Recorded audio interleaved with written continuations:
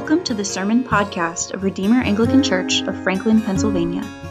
Through every sermon, we hope that you are encouraged by the Word of God and the redeeming grace of Jesus Christ. To find out more about our church, visit our website at franklinredeemer.org.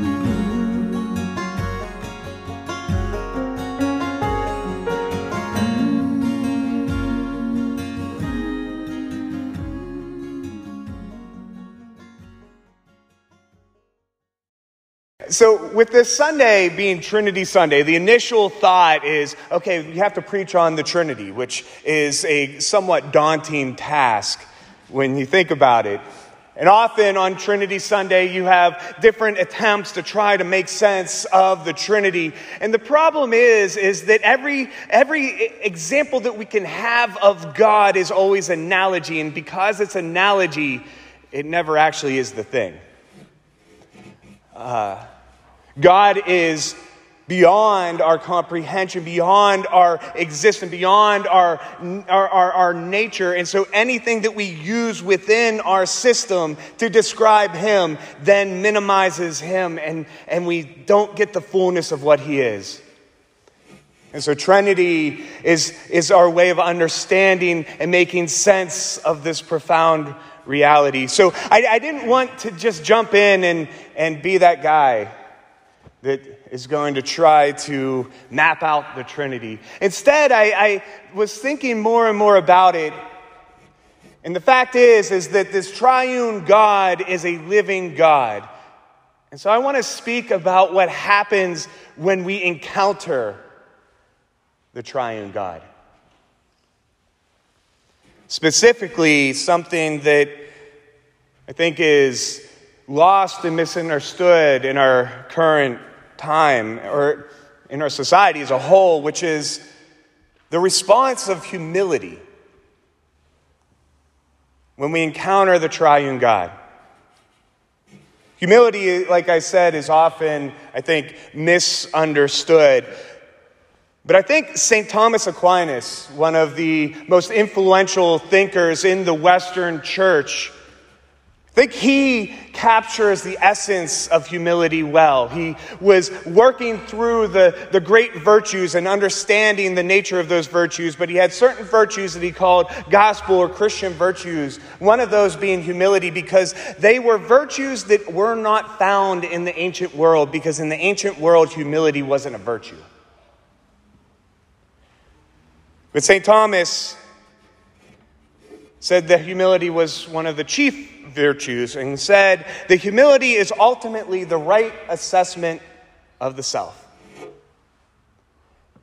Or he said that humility is seeing ourselves as God sees us. It's simple but hard. See, because often we usually fall into two traps on either side of humility. One would be arrogance, which is a false assessment of the self as being greater than we actually are. I remember reading a number of studies. One of the studies that was done in 1999 in Cornell is they did this study asking questions and with different people groups and stuff to figure out how people viewed themselves in America. And it was interesting to find that the majority of Americans thought that they were intellectually superior to most. And the majority of Americans thought that they were better people than most, and better assessors of humor, and more witty than most. I studied philosophy and theology, not math. Colleen is a math teacher, and so I don't know math well, but if the majority are better than the most, the math doesn't line up. The percentages don't line up. But so arrogance is a wrong or false assessment of oneself, and we usually do this by looking at ourselves in light of somebody or people group that we find to be inferior. And then we feel superior. On the other side is insecurity or self-deprecation. And this one's a dangerous one because oftentimes we think that this is humility. Speaking ill of oneself, saying, I have nothing to offer. I'm an idiot. Just a loser. I've got nothing in me. I hear this a lot in counseling, where people come and are just say, listen, I'm just an idiot. I say, you're not an idiot. You just act like one. It's supposed to be funny. When I'm doing the counseling, they don't find it funny either. But the thing is we often think that self-deprecation, that beating up on ourselves and saying that we're worthless or a nobody, or we don't have anything to offer, or we're no good, or unlovable, or unacceptable, or any of those different things, we think that somehow that is being humble, but it's not humility. Sometimes it's a false statement that we say to try to get praise. Or sometimes that's how we view ourselves, but it's not a right assessment of the self. And then there are a small select group within society that have this special ability to simultaneously have both extremes at the same time, and I am one of them. Fluctuating back and forth between arrogance and insecurity and self-deprecation. But when we think about humility, I think few would see boldness to accept the divine call for mission as a product primarily of humility. But this is what I think is exactly what happens in Isaiah's recounting of his vision of God and his prophetic call. So I want to look at Isaiah's vision, his encounter with the Triune God, and then in his calling. But I want to look at it because I think it represents something more than what happened 2,700 years ago to a Jewish man. Because in many ways, I think it is a foreshadowing or picture of all of our calling who are in Christ. So to begin with the vision of Isaiah, verse 1 of 6, it starts by saying, in the year the king Uzziah died. This is actually important. It's not just a time marker. If you go to the book of 2 Chronicles, you'll see the story of Uzziah. Uzziah was actually a great king. A pretty faithful king. God blessed him with great success, great prosperity. Judah was flourishing even in the midst of the time in which the northern kingdom of Israel was crumbling. But then towards the end of his life, in 2 Chronicles 26:15 through 16, it says this, and his fame spread far. He is Uzziah. For he was marvelously helped till he was strong. But when he was strong, he grew proud to his destruction. For he was unfaithful to the Lord his God and entered the temple of the Lord to burn incense on the altar of incense. He was a good king. He was a whole lot better than his father. God was blessing him and he was being faithful to God. But in that he became arrogant, thinking that somehow that his greatness, his position as king, it was entitled to him because of something superior within himself. And so even though he was not consecrated to do so, he entered into the temple, into the presence of God where he was not supposed to be. And was so arrogant to do what he was not consecrated to do. And if you go on through 2 Chronicles, then he says that he came down with leprosy and died. In that same year, Isaiah has a vision. It says Isaiah, the son of Amos. We're uncertain, but most scholars in rabbinic tradition believe that Isaiah was of royal heritage. Some rabbinic tradition says that Amos, Isaiah's father, was the brother of Uzziah. But we don't know for certain, but it is pretty sure that he was aristocracy. He was a great man. Great learning and great position. And we see that through a vision, he is brought to the presence of God. Where? enthroned in the temple, filling the temple with his glory. It says that our translation says train is the hem of his robe. Just the hem was so much that it filled the fullness of the temple. See what's happening? He's brought into the place that Uzziah went to, that he had no right to be in.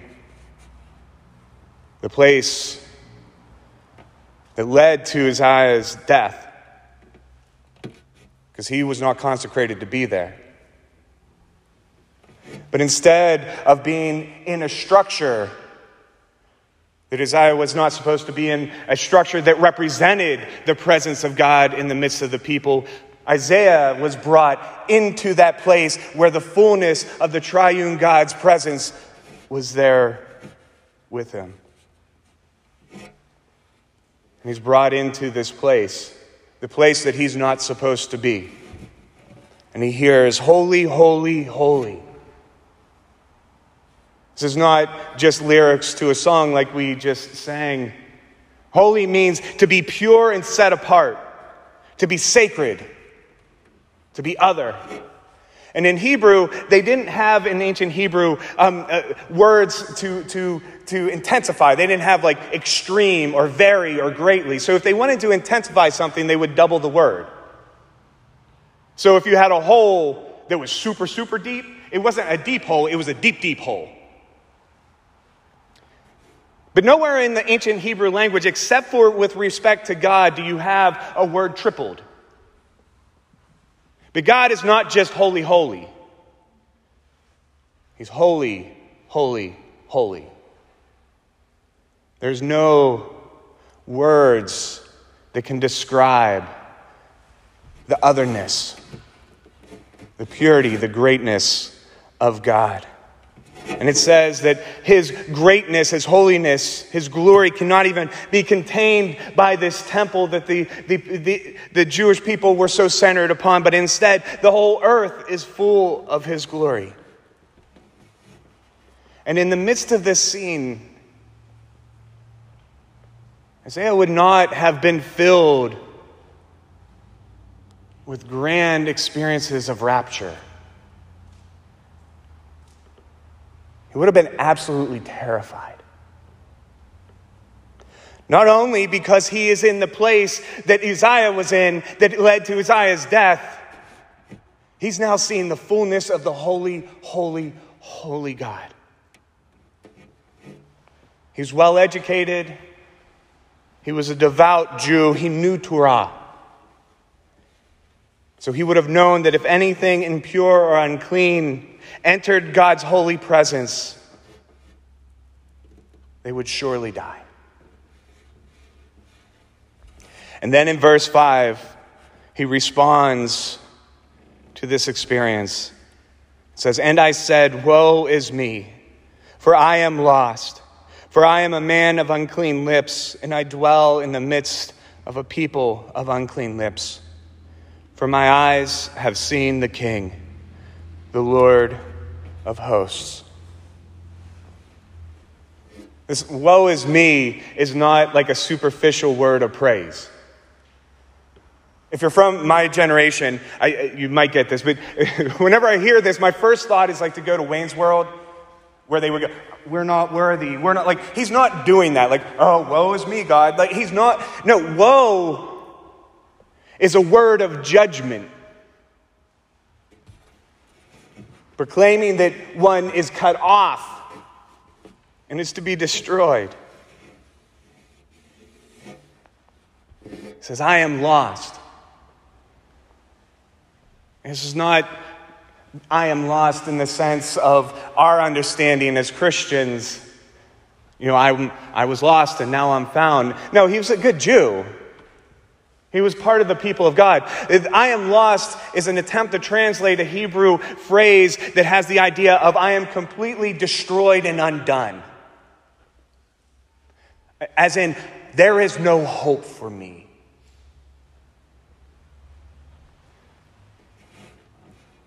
Isaiah is pronouncing upon himself the the reality that he knows is coming his way. I'm dead. I am completely and utterly destroyed. These will be the last breaths that I breathe.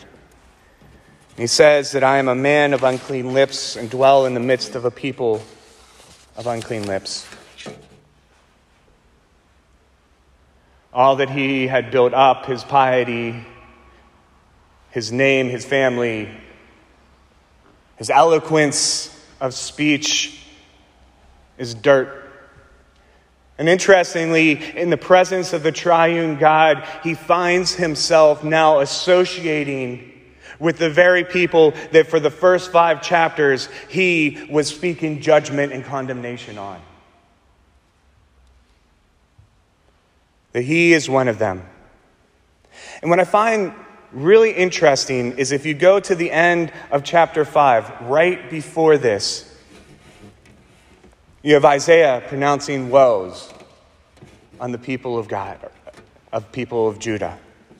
It says, woe to those who join house to house, who add field to field until there is no more room. Woe to those who rise early in the morning that they may run after strong drink. Woe to those who draw iniquity with cords of falsehood. Woe to those who call evil good and good evil. Woe to those who are wise in their own sight. Woe to those who are heroes of drinking wine. Woe to those who acquit the guilty for a bribe and deprive the innocent of his rights. Right after proclaiming the word of God, proclaiming woe after woe after woe on the people of God, Isaiah comes face to face with God and exclaims, woe is me. And this is a reminder that in the presence of God, there's no gradation of sin or people.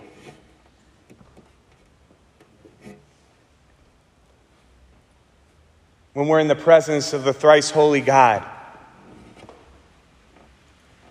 we often think that we are better or superior by taking ourselves and trying to compare ourselves to those that we think we're superior to. And we have a system, and we're usually on the top of the system. That's why whenever we have these sociological surveys, most Americans, most humans, think that they are better than most of their peers. And it's easy, because what we often do is say, hey, at least I'm not a Hitler or Charles Manson. That's good for you. That's a good start.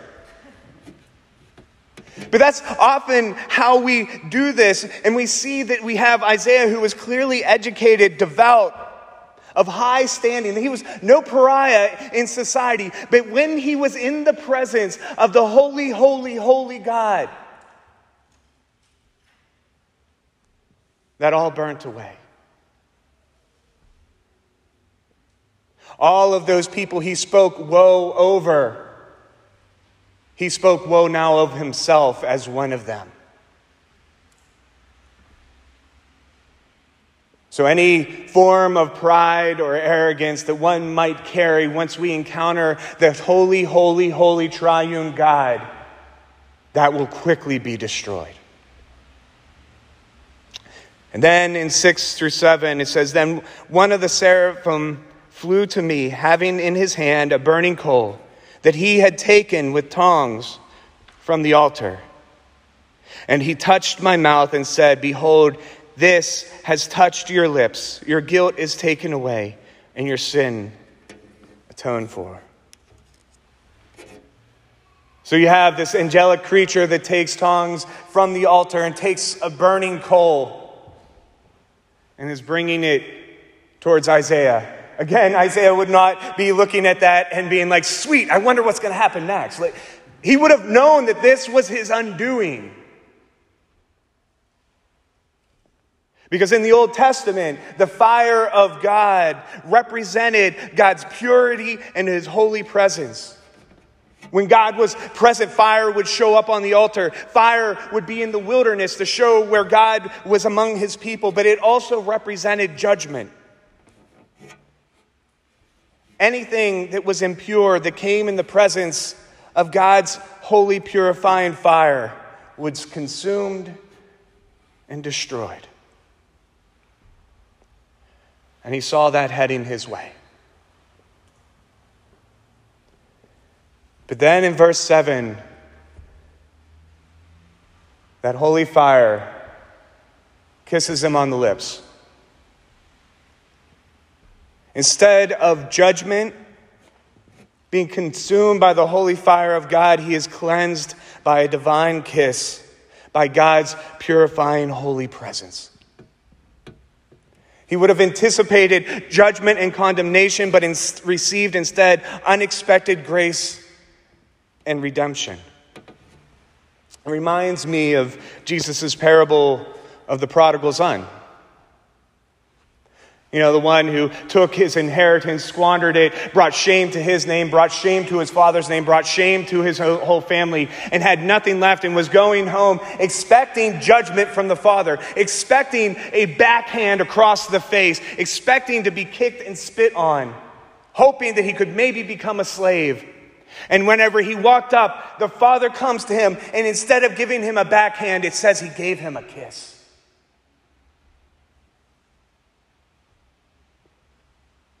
And then gave him a position by giving him a ring.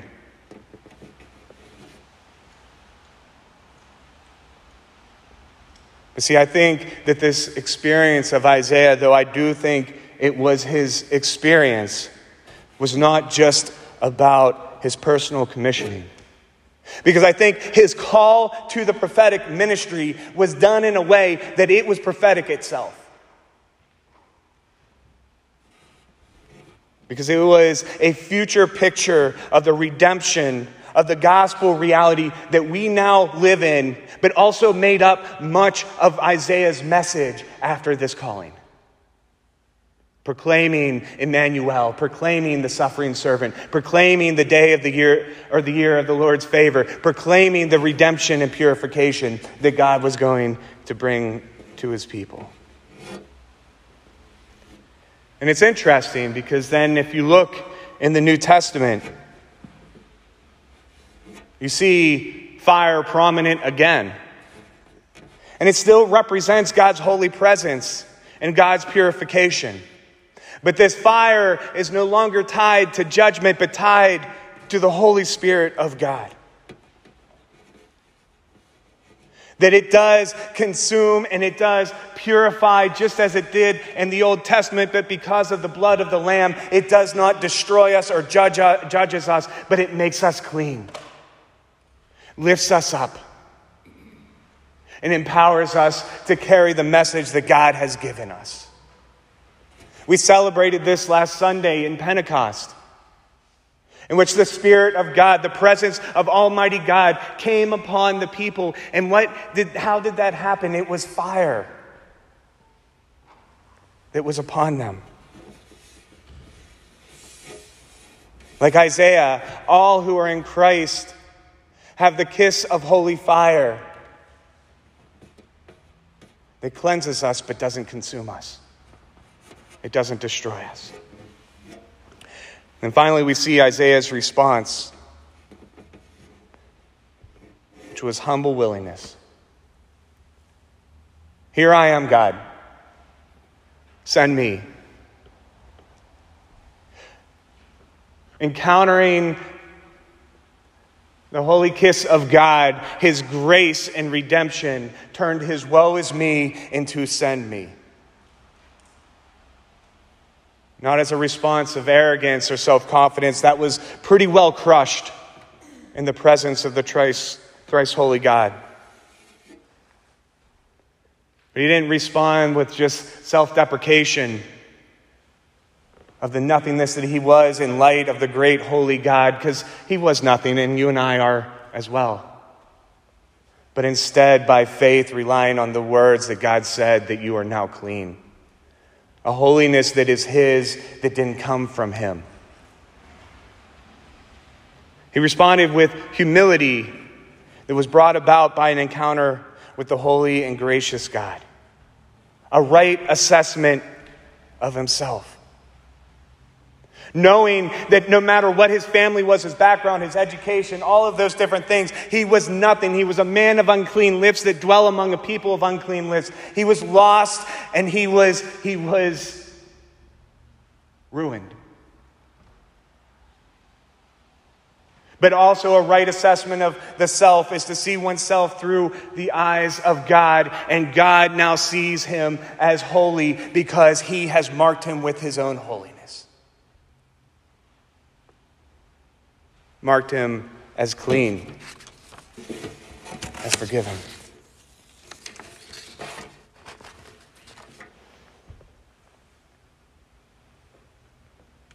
He was holy and worthy only because he had received God's holiness. And if you notice, he received God's holiness by God coming to him. Sending the fire to him and touching him with the holy, purifying presence of God. He was able to say, "Send me," because he was worthy of the call only because God is the one who had called him and made him so. He was able to rightly respond to the call of God because of humility. Because in that encounter with a holy, holy, triune God that is also gracious beyond all measure, he was able to see himself as God saw him. And as I said, all who are in Christ have received a similar call as Isaiah. We've been invited into the presence of the thrice holy God to behold his glory. And in doing so, we are reminded of the grandeur of our God and our unworthiness apart from his grace. We are to contemplate his greatness and contemplate the fact that our contemplation of him doesn't even touch him at all. And in our liturgy, we come together to be reminded of how unworthy we are apart from God's grace. We say it, apart from your grace, there is nothing good within us. We're also washed clean by the blood of Christ and purified by the holy kiss of God's purifying fire. The presence of God himself resting upon us by the Holy Spirit of God that has been given to us by grace.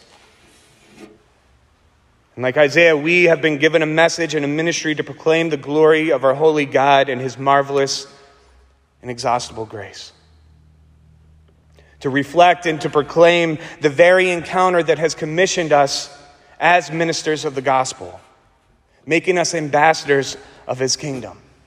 It's interesting, if you read the prophecies of Isaiah after Isaiah's calling, there's two primary emphases. One is breaking down the arrogance and pride of Judah by proclaiming the glory and the awesome sovereignty of God. And the other is proclaiming of God's grace that was going to come, that he was going to be Emmanuel, that he would dwell in the midst of his people, that he was going to purify the people of Israel, and he was going to restore them and make them clean and holy once again. His message was a carrying out the reality that he experienced in his commissioning and call. And the same is true for us. And we do so with gospel humility, which means that we see ourselves as God sees us in light of Christ. For some of us, that may mean that we need a renewed vision of God's awesome holiness. A reminder that all that we have built up for ourselves is nothing. And apart from his grace, we have nothing. That in light of his holy awesomeness, we are unclean and undone before the thrice holy God.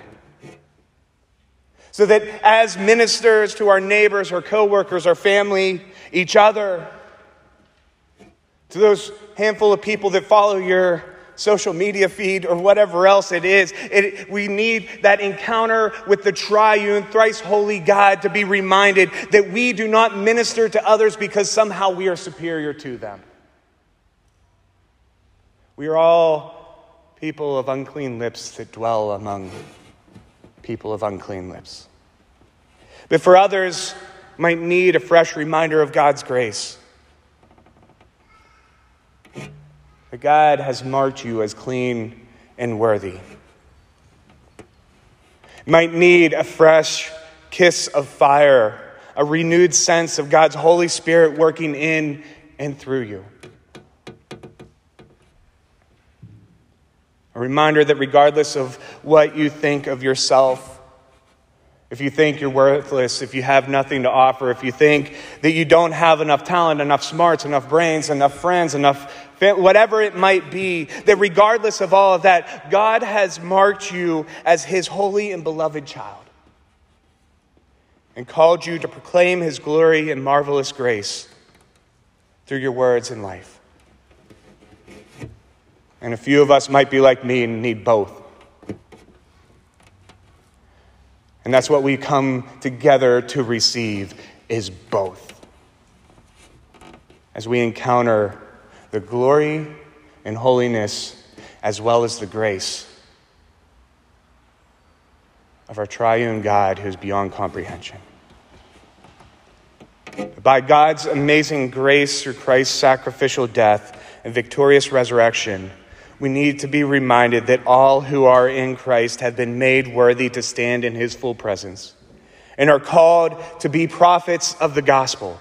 I'm using prophet here in the original meaning of the term. A prophet is one who is commissioned to proclaim the words of the king. And we do so as ones touched and filled by God's holy fire. The third person of the Trinity, God the Holy Spirit. Having received the holy kiss of the thrice holy God, and in gospel humility, which is a right assessment of ourselves, seeing ourselves through God's eyes as ones who are people of unclean lips, lost and undone in the presence of a holy God and yet made clean, marked as holy, declared worthy by the sacrifice of the Son of God and sealed by the coming of the Holy Spirit. And in that true humility, we all can have the humble boldness to say before the face of the great and holy God, "Here I am, Lord, send me." In the name of our thrice holy, triune God, God the Father, God the Son, and the Holy Spirit. Amen. Thank you for listening. Stay tuned for upcoming sermons and consider joining us in person for Sunday worship. To learn more, check out our website at franklinredeemer.org. Thy mercy, my God, is the theme of my song, the joy of my